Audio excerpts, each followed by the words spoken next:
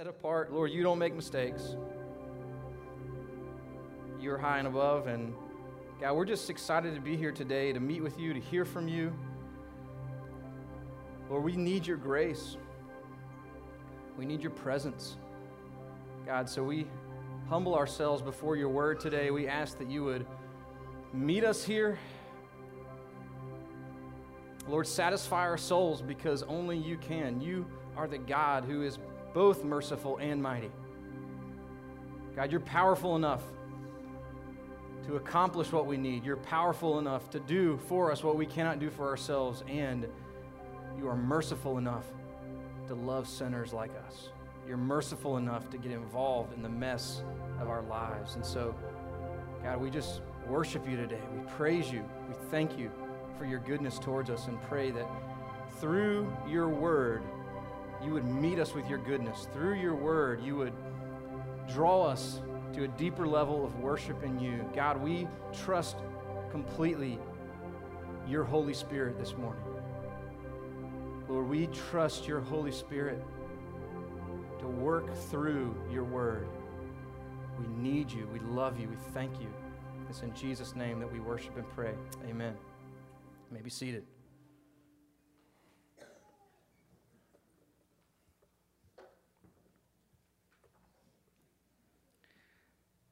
It's been a little while since I spent much time doing any hiking.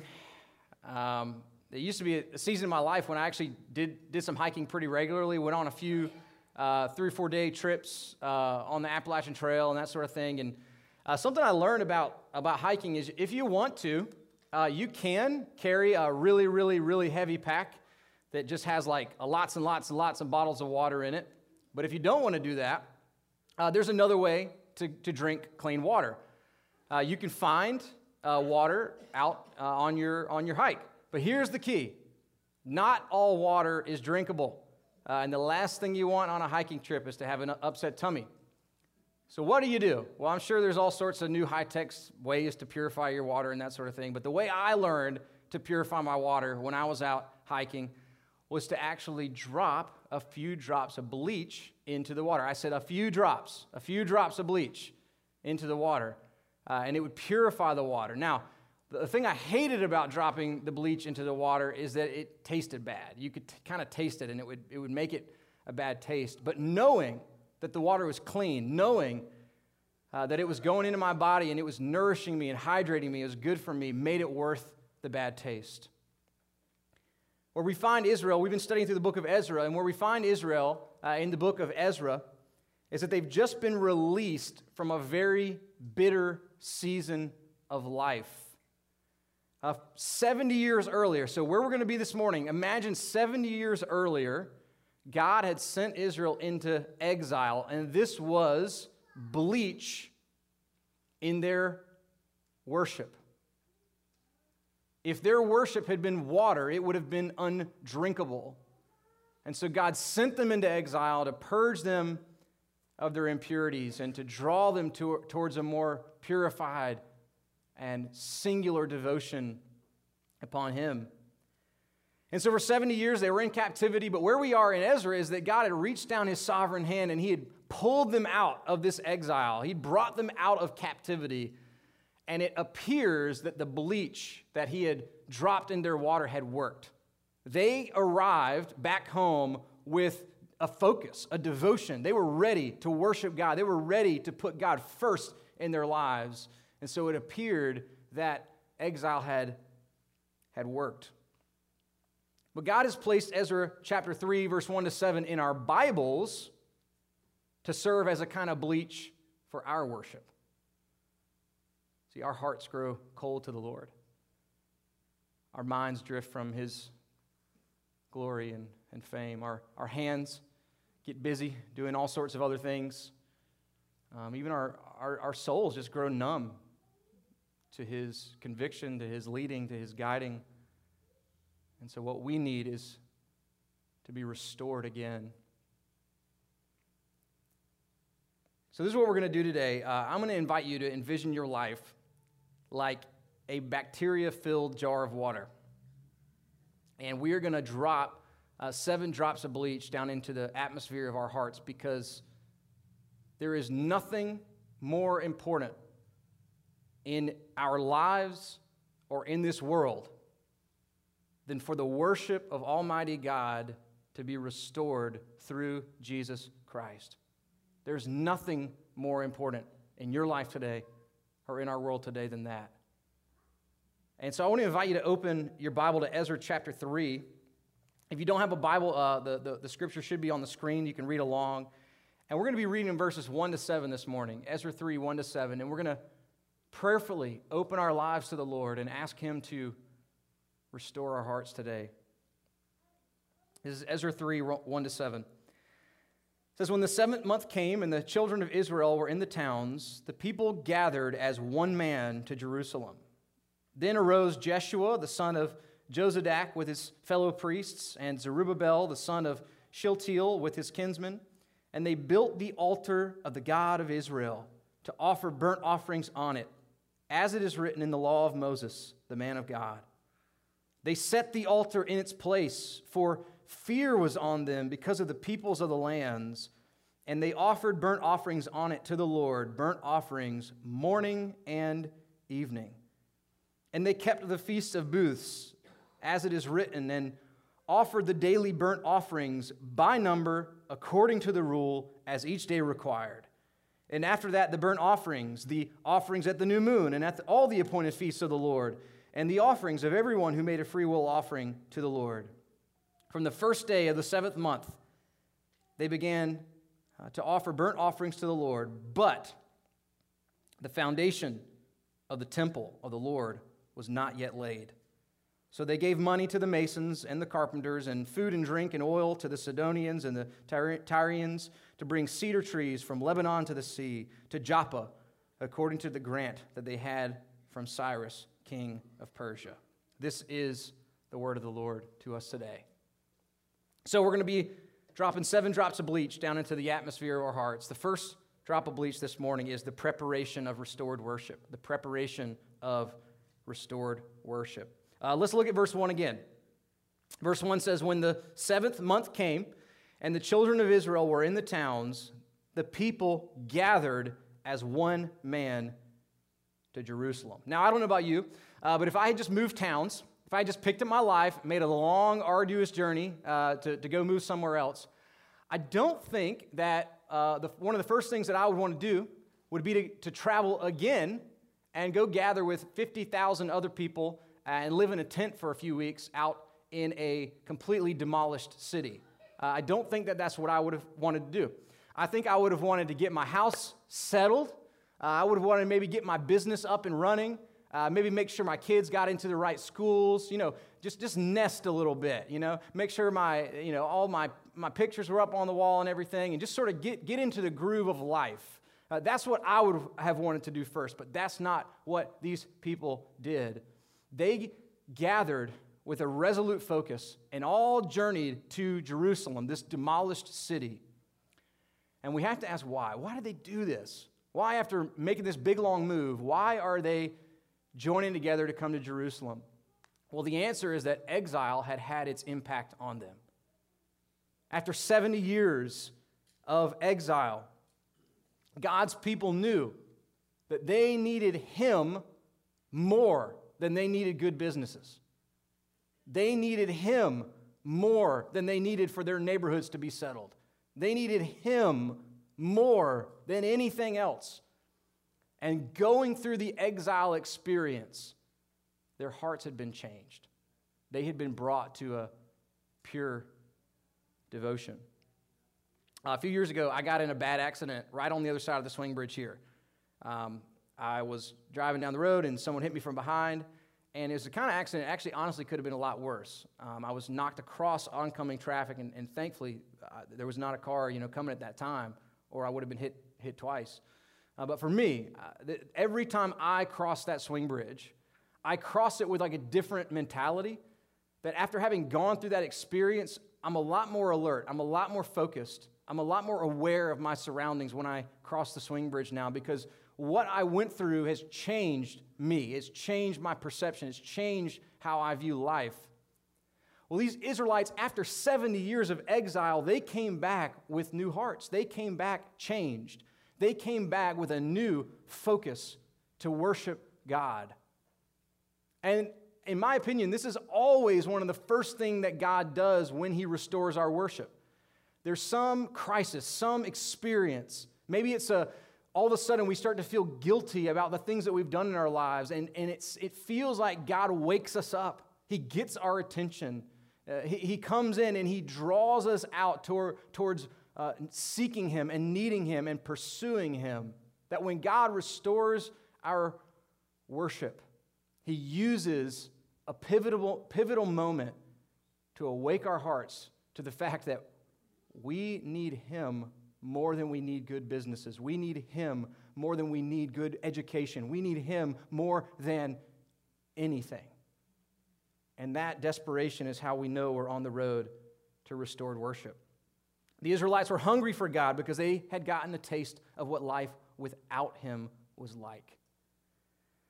But as we'll see, their devotion played out in a number of ways here. And so our second drop of bleach is the priority of restored worship. The priority of restored worship. Verse 2 says, "Then arose Jeshua, the son of Jozadak, with his fellow priests, and Zerubbabel, the son of Shealtiel, with his kinsmen, and they built the altar of the God of Israel to offer burnt offerings on it, as is written in the law of Moses, the man of God." Now, we have to have the picture of Jerusalem in our minds, right? This was a demolished city. The temple had been totally destroyed.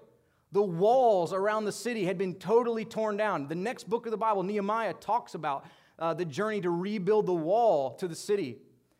And I don't know about you, but in my mind, it kind of feels like that might be the place to start, right? You're arriving back in Jerusalem. You're trying to put things back together. Maybe start with the wall, right? Get some protection.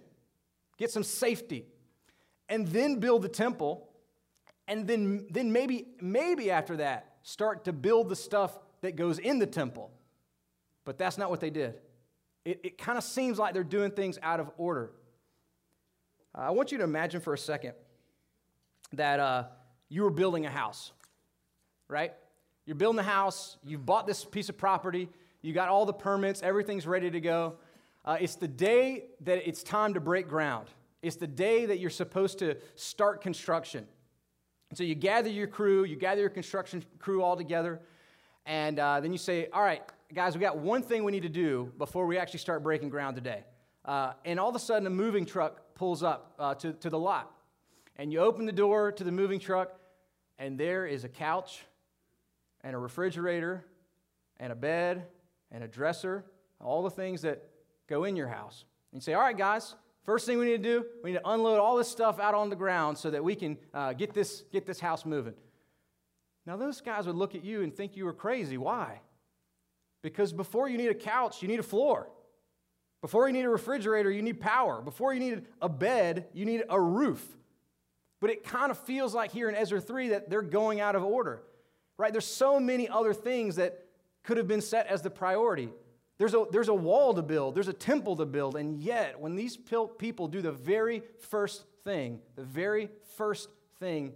they do is they build an altar to God. And this is what happens when God begins to restore our worship. One of the first signs we know that God is restoring our worship is that our priorities get realigned. The worship of God starts to take first place in our lives.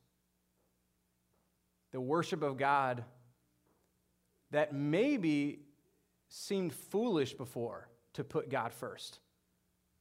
Ways in which following Him seemed kind of ridiculous to us now start to feel more and more like it's the only option. To put Him first. To give Him our best. To lay the altar down even before there's a foundation. Even before there's a house. Even before there's a wall. That starts to feel like it's the only thing that matters. Because the glory of God rises in our hearts. So they gathered as one man to Jerusalem, and the first thing they did under this good, godly leadership was they built an altar. But there's a few things about this altar that I think we need to take an account of. So here's our third drop of bleach this morning. Our third drop of bleach is the place of restored worship, the place of restored worship. Verse 3 begins with this important detail. It says, they set the altar in its place. So it's important that they built the altar. It's important that they built it first. But it's also important that they put it in its place. We've already mentioned a few times through our study of Ezra that our small groups just finished studying the book of Daniel at the end of last year. And it was a great book to study right before Ezra because Daniel was one of those exiles who had been sent out of Israel, out of Jerusalem, into Babylon. And so Ezra, the book of Ezra, comes right after the things that we're seeing in the book of Daniel. And one of the things that we learned about Daniel in Daniel chapter 6 is that there were these men who kind of formed a plot against him. And they didn't want him to be praying to his God. They were trying to catch him. They didn't want him to be praying to his God. But this is what we learn in Daniel 6, verse 10. It says, when Daniel knew that the document had been signed, he went to his house where he had windows in his upper chamber open toward Jerusalem. He got down on his knees 3 times a day and prayed and gave thanks before his God as he had done previously. Now, this is the point I want to make. Just one simple point I want to make about this. Why, when Daniel goes to his private worship 3 times a day, why is he opening his windows and facing towards Jerusalem?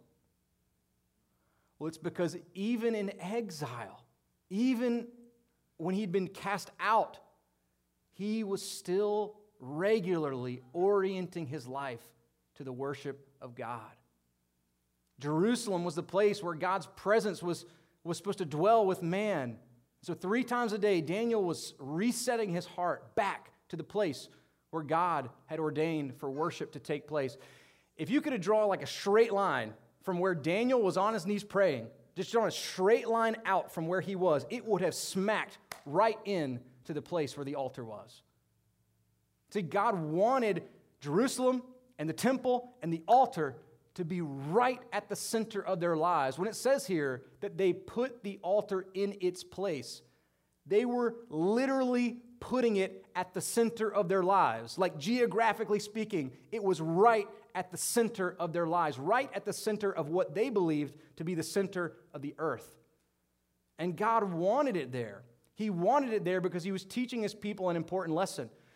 That while it is true that God comes first, it's also true that the worship of God is supposed to fill every single area of our lives. Like the way we approach God is we have the relational slice of our life, we have the vocational slice of our life, we have the financial slice of our life, we have our familial slice of our life, and then we have this little religious slice of our life. But what God is trying to teach us, what we learn from somebody like Daniel is no. Worshiping God is not just one little slice of our life. The worship of God is the heartbeat, the throbbing center that infuses every area of our life with the worship of God. Now when we go to work, we're worshiping God. When we deal with our finances, we're worshiping God. When we interact with our families, we're worshiping God. Everything we're doing is about worshiping God. And when God begins to restore our worship, we start to realize that every area, in every aspect of our lives is an opportunity to see him glorified, to see him praised. We begin to start seeing life differently. Worship is no longer a slice, but it infuses every aspect of who we are. So they gathered as one man and built the altar, and they set it in its place, right in the center of their lives. Now, this next drop of bleach that we're going to talk about is just absolutely critical. If we miss this, then we've been wasting our time here today. So the fourth drop of bleach is this, the pulse of restored worship. The pulse of restored worship. I'm going to read all of verse 3 now. says, they set the altar in its place, for fear was on them because of the peoples of the lands. And they offered burnt offerings on it to the Lord. Burnt offerings, morning and evening. Now, at first, that seems kind of odd. What does prioritizing an altar have anything to do with the fear of the peoples, being afraid of people?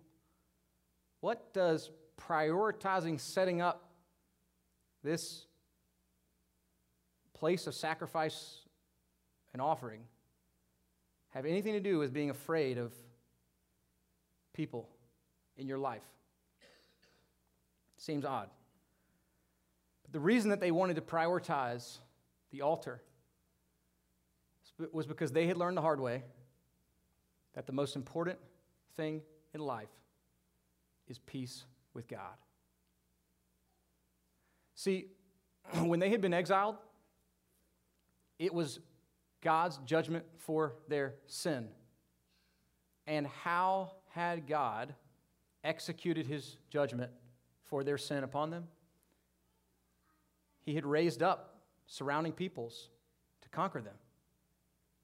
These folks who had come out of exile, they had learned the hard way that there is nothing that can protect us from the wrath of God. No fortified wall, no big, beautiful temple, no well-insulated life can protect someone from the wrath of God. The only thing that can protect a human from the wrath of God is the peace of God,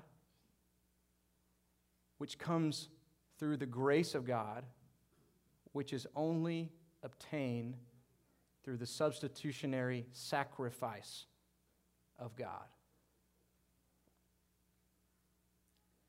The word that we should have in mind when we think about these burnt offerings, when we think about the altar, when we think about the offerings, is transfer.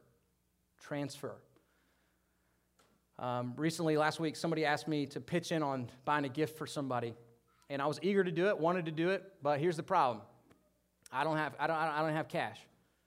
Now, I'm sure there's some old souls in this room who still carry cash with you. Good for you.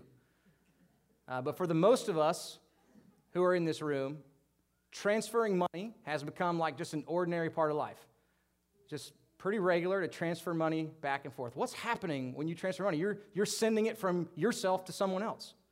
And that is the image that we should have when we think about these sacrifices. The whole book of Leviticus is about how God had in his mind when he gave them the sacrifices. He had in his mind the idea of transfer. This is how one guy, Michael Morales, describes this process. This is how he describes the transfer process. He says, the worshiper lays his hand on the animal's head, pressing down upon it heavily. The Hebrew verb for this gesture denotes more than merely laying one's hand upon the animal, but rather means to press down on or lean on with heavy pressure. The result of this gesture, therefore, is that the animal now stands as a vicarious substitute for the worshiper, with the specific end of making atonement on its behalf, that is, of presenting the Israelite before God reconciled and accepted. The only way to have peace with God is for our sin to be transferred into a substitute, and then for that substitute to die, to be slaughtered under the wrath of God because of our sin. In the introduction, the last thing I kind of wanted to leave with you was that what we need more than anything, what this world needs more than anything, is for the worship of God to be restored in us. But here's the key: through Jesus Christ. Jesus Christ and him on the cross was the ultimate final picture of what all those Old Testament sacrifices had been pointing to. Jesus Christ on the cross is the substitute who our sin is transferred into, and then he dies in our place for our sin. Now, I don't know about you, but sometimes I think to myself, why do they have all these Old Testament things? If Jesus was coming and he was the sacrifice and all of them, even them, were essentially saved by him, why did they have to do all this? Well, this is something that helped me this week. I've actually learned something deeper about what it means to put my faith in Jesus this week by thinking about these sacrifices. I mean, when you think about believing in Jesus, the image that we should have in our minds is ourselves pressing down upon him, leaning down upon him, casting our full weight upon Jesus so that our sin, all of it, past, present, and future, transferred into him and then him slaughtered in our place. That is what it means to believe in Jesus.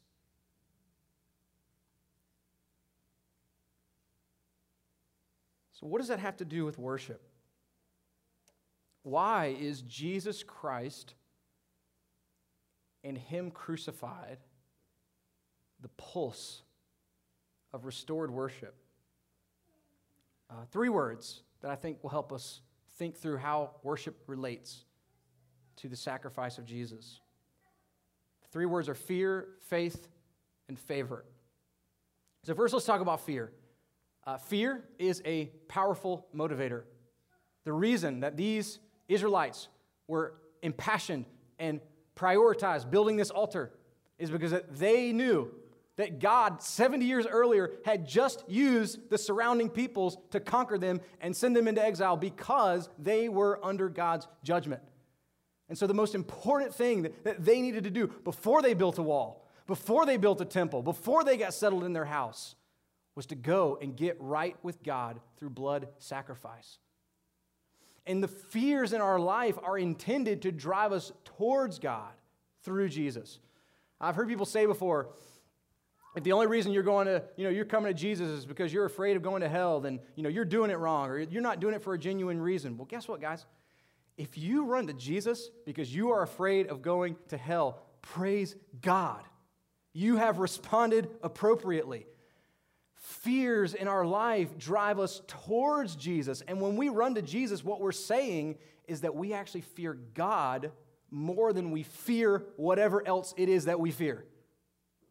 So that's fear. That's how fear teaches us something about the relationship between sacrifice and worship. Faith.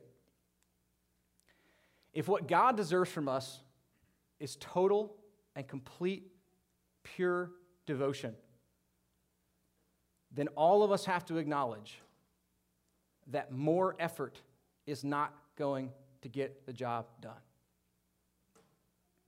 See, here's the trick. Here is what's so sneaky. This morning, we've already been talking about putting God first, how he has to be the center of our lives, how he deserves to be totally and completely worshiped by us, that's what all of life is about. And here's where so many of us have gone wrong. We've seen that high standard. We hear that, and we think, man, that's a high standard. And the next move we make is we think, I'll start trying harder now. And instead of turning to faith in Jesus, we turn to self-reform. I don't know if you've ever been doing something and at some point you just realize that more effort wasn't going to cut it. Last Christmas, my parents bought my niece this little kitchen set. That thing came with 10,000 pieces. And it sort of just felt like the harder I tried, the worse things got. Right? At some point, pieces just weren't fitting together. And you get wrapped up in it, and you're trying, and you start when you're trying to love a child and you're sweating, it's like it's so frustrating. The only way that kitchen set got built was for me to finally acknowledge that more effort wasn't going to do it. I had to give the wrench away and walk out of the room. Let someone else do for me what I obviously could not do.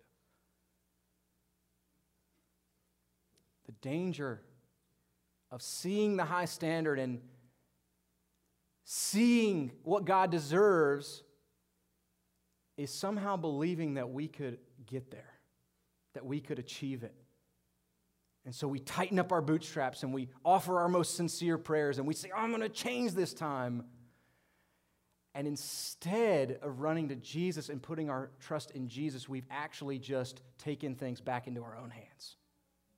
We've actually just taken a step backwards. It would actually be better if we were just like broken and we knew it than to think that somehow we were like holding it together. And what I love about these sacrifices, it says they were morning and evening. And if you go and you study the sacrifice, that phrase morning and evening, all that means is that it was a 24/7 operation. There was a sacrifice on the altar all day, every day. Even in Israel's life, God had instituted a Sabbath, right? You know what a Sabbath is? A Sabbath is a day of rest. Everybody took a break. Everybody took a rest. You know who didn't take a rest? The priests making sacrifices. Even on the day of rest, there were sacrifices that needed to be made. Why? Because there's not a moment of our lives that we don't need to be forgiven. Even our most sincerest attempts need covering. Even our worship needs cleansing.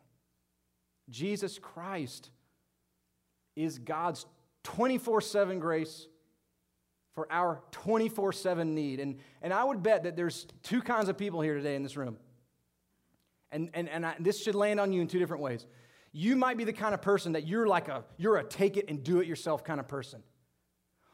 What morning and evening 24/7 offerings means for you is that you are actually probably far worse than you think you are.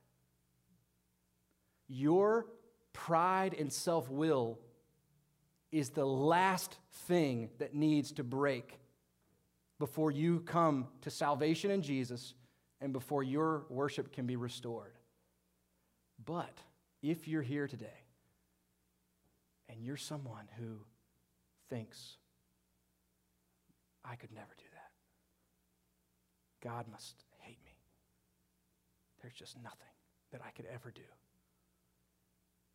I'm here today to tell you that there is 24/7 grace. Jesus doing for us what we could never do for ourselves. Us leaning totally, completely, fully upon Him. And Him standing in our place.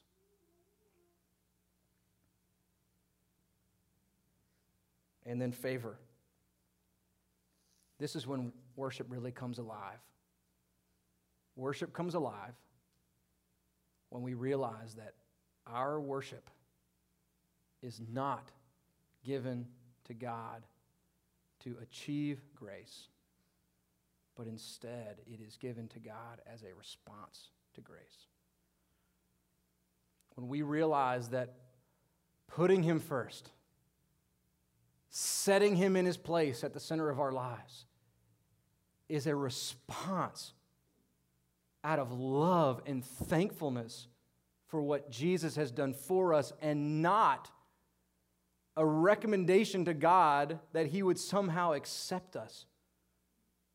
When that is the fuel and the pulse of our worship,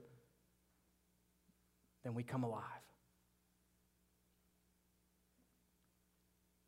So no drop of bleach could be more important than that. There's no moving forward if we haven't settled to lean completely and fully upon Jesus. There's no moving forward.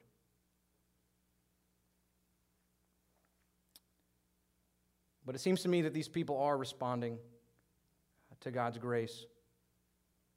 The fifth drop of bleach that we're going to look at today, these things kind of move in order. The next thing is the promise of restored worship. I just want to draw out the beginning of verse 4.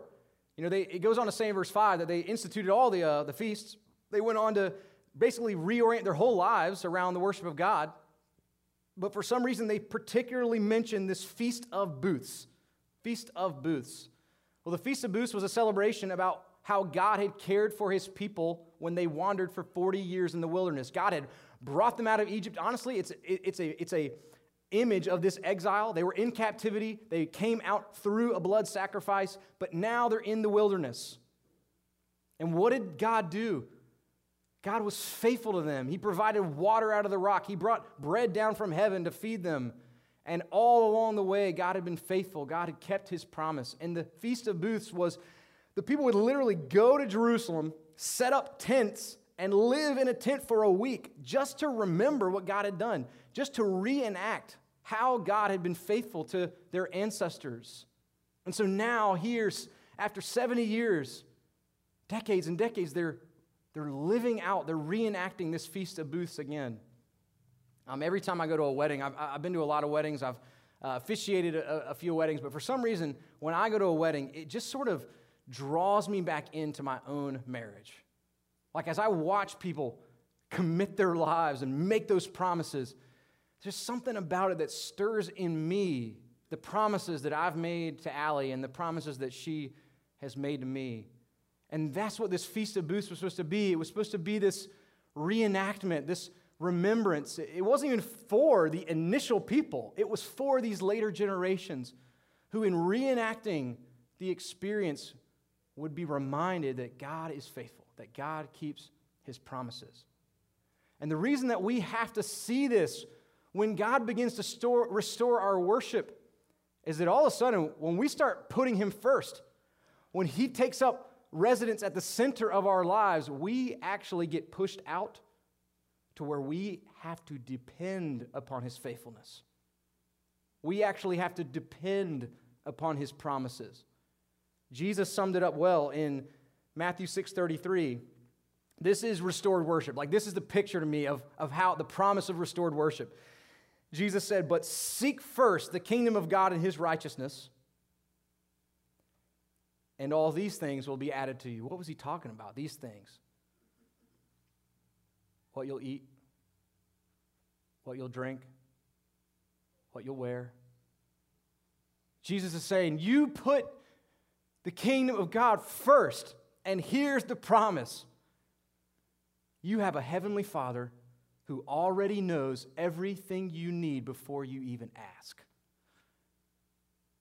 The full faith that comes with restored worship is met with the promise of full provision from God. As he draws us out, as he draws us deeper, as he draws us into a life infused with the worship of him, we see that we're getting further and further from safety in our own hands, but further and further into the safe grip of God.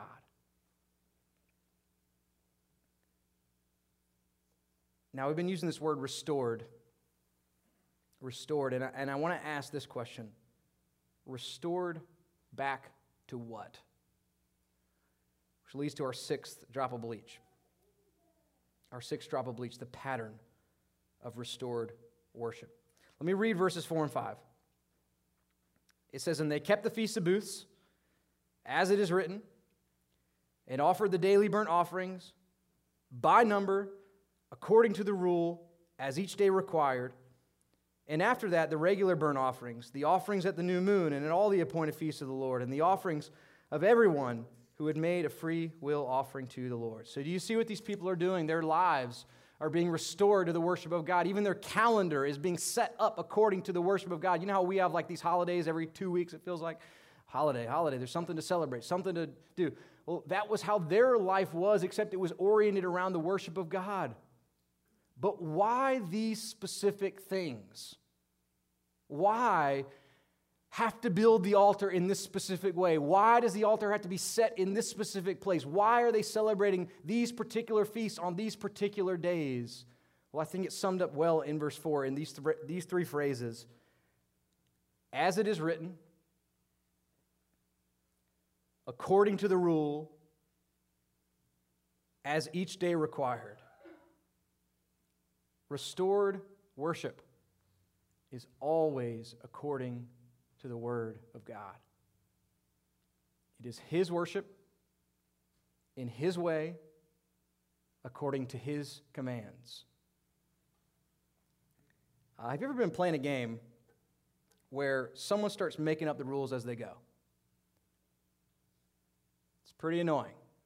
If you're that person, we don't like you.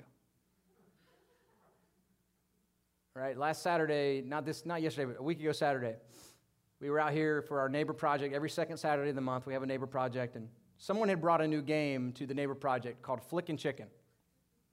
Now, none of us knew how to play this game. Someone was in the middle of reading the rules, and all of a sudden, chickens just start flying, right? And so we were throwing the chickens, and then someone would ask, what does this mean? Right? Or, so what do we do now? And we honestly got to the end, we're like, how do you even win? Like, who wins? How do you know? Right? Playing a game where you're making up the rules as you go is no fun.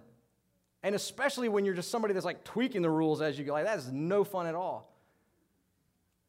But guys, that's exactly what we do with our faith.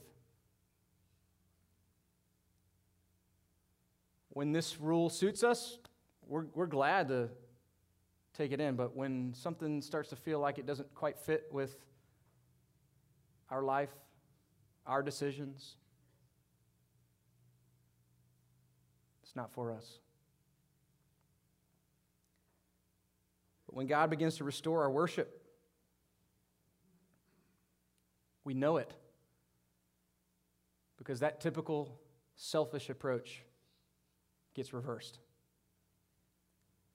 Instead of coming to the Bible and saying, man, there might be something in here, there might be some, this is some good emotional therapy, and maybe if I show a little blessing towards God, I show up at church occasionally, maybe he'll bless my life. We stop treating his word like that, and instead we say, Lord, whatever you say, conform my life to your word. I'm not worthy, Lord. I'm not worthy to walk under your righteousness. I'm not even worthy to walk these paths. So please, Lord, help me, conform me. Whatever the whole word says, applied to my total life, Lord. That's the posture of restored worship. So many of us miss the opportunity to experience restored worship because of what Tim Keller calls a secular gospel of self-acceptance masquerading as Christianity. What does he mean by that? Well, he means that so many of us fall in love with forgiveness, but don't fall in love with Jesus. Christianity is not believing in forgiveness.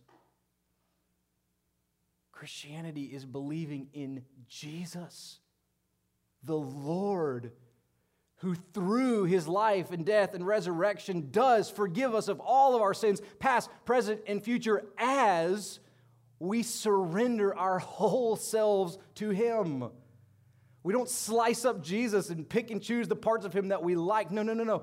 We worship a whole Christ. He is our redemption. He is our reconciliation. He is our righteousness. He is our wisdom. And he is our example.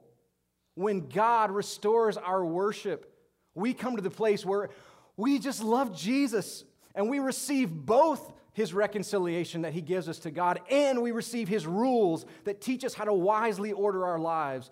We receive both the grace that goes all the way down 24/7, and we receive all of his truth because we've gone all in, and we believe there's no other truth out there, especially not the truth that I make up.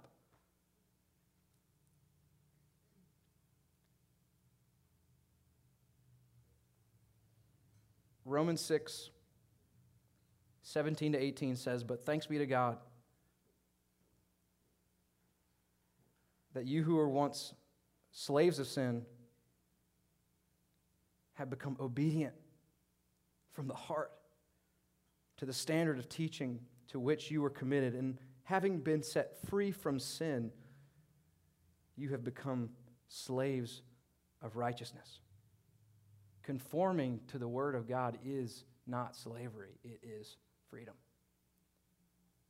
It is a benefit of coming to Jesus, not a burden of coming to Jesus.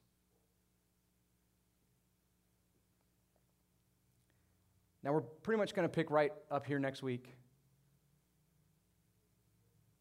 But there's one last thing that I want us to see today to kind of bridge the gap between verse 6, 7, and then into next week's passage. And so finally this morning, our final drop of bleach is the passion of restored worship. The passion of restored worship.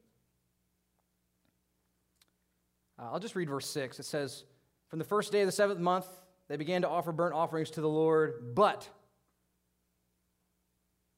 the foundation of the temple of the Lord was not yet laid." See, it's in that word "but" that we kind of get a sense of honestly what all of Ezra is going to feel like. It's going to kind of feel like we're there, and then we realize we're not. It's going to kind of feel like we've made some progress, and then we're going to realize we're not quite there yet. That the altar, it feels like this, almost feels like the Bible could just end here. But there's something else, something driving. Why did they pick up their lives and come back? Why did they build the altar first? What was their driving passion? It was fellowship with God. It was communion with God. It was a relationship with God. In Exodus, at the end of Exodus, the very last paragraph of the book of Exodus, God's people, they've built this tabernacle. The tabernacle was the pre-mobile version of the temple. This was the place that God had said he was going to have a fellowship with man. This is where God and man were going to meet, have a friendship, have a relationship. And the thing is done. They build the tabernacle exactly the way God had told them to. And the glory of God comes down and his presence fills the tabernacle. But then a really weird thing happens. It says in the text that Moses could not go in. This is the place where God and man were supposed to meet. This is the place where they were supposed to have relationship, fellowship, meet with one another. God is there, but man can't go in. Why? Well, because Leviticus hadn't happened yet. There was no blood spilled yet.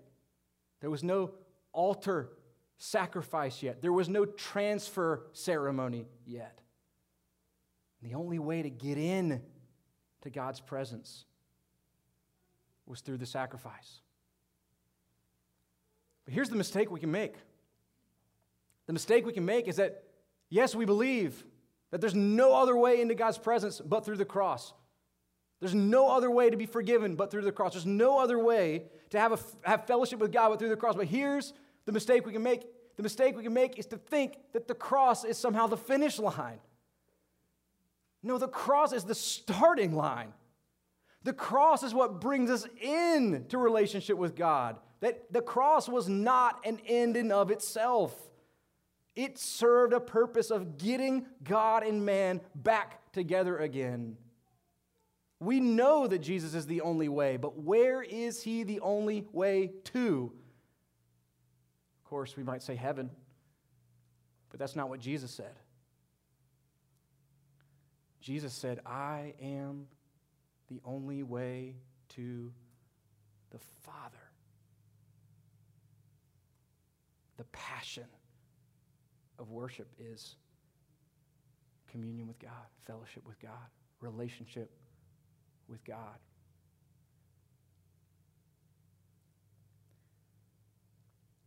Ezra 3, 1-7 is in the Bible. To channel all that we understand is wrong about the world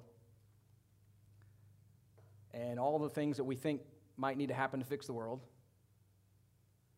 to channel those desires towards what God knows and God says is what's truly needed.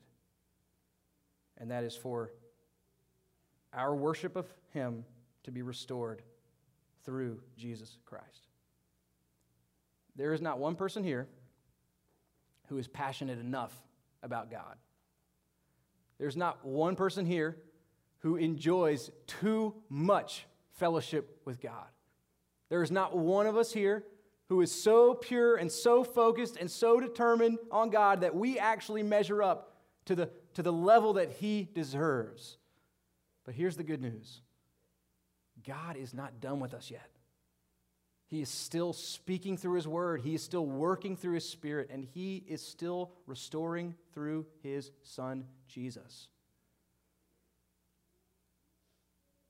So this is what we need for our lives to come to the altar and realize that at that altar is both the place where in leaning, falling completely upon Jesus, we are actually brought to the place where we now have the privilege of worshiping and honoring and praising our God forever. Let's pray.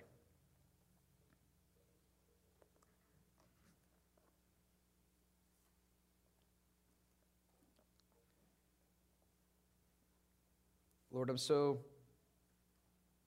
encouraged as I see these people, your people in this passage, having this desire to set you first, to put you in your rightful place.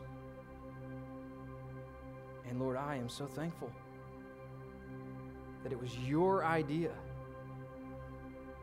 to make the provision for forgiveness, that it was your idea to come and meet us in our sinfulness and do for us what we could not do for ourselves.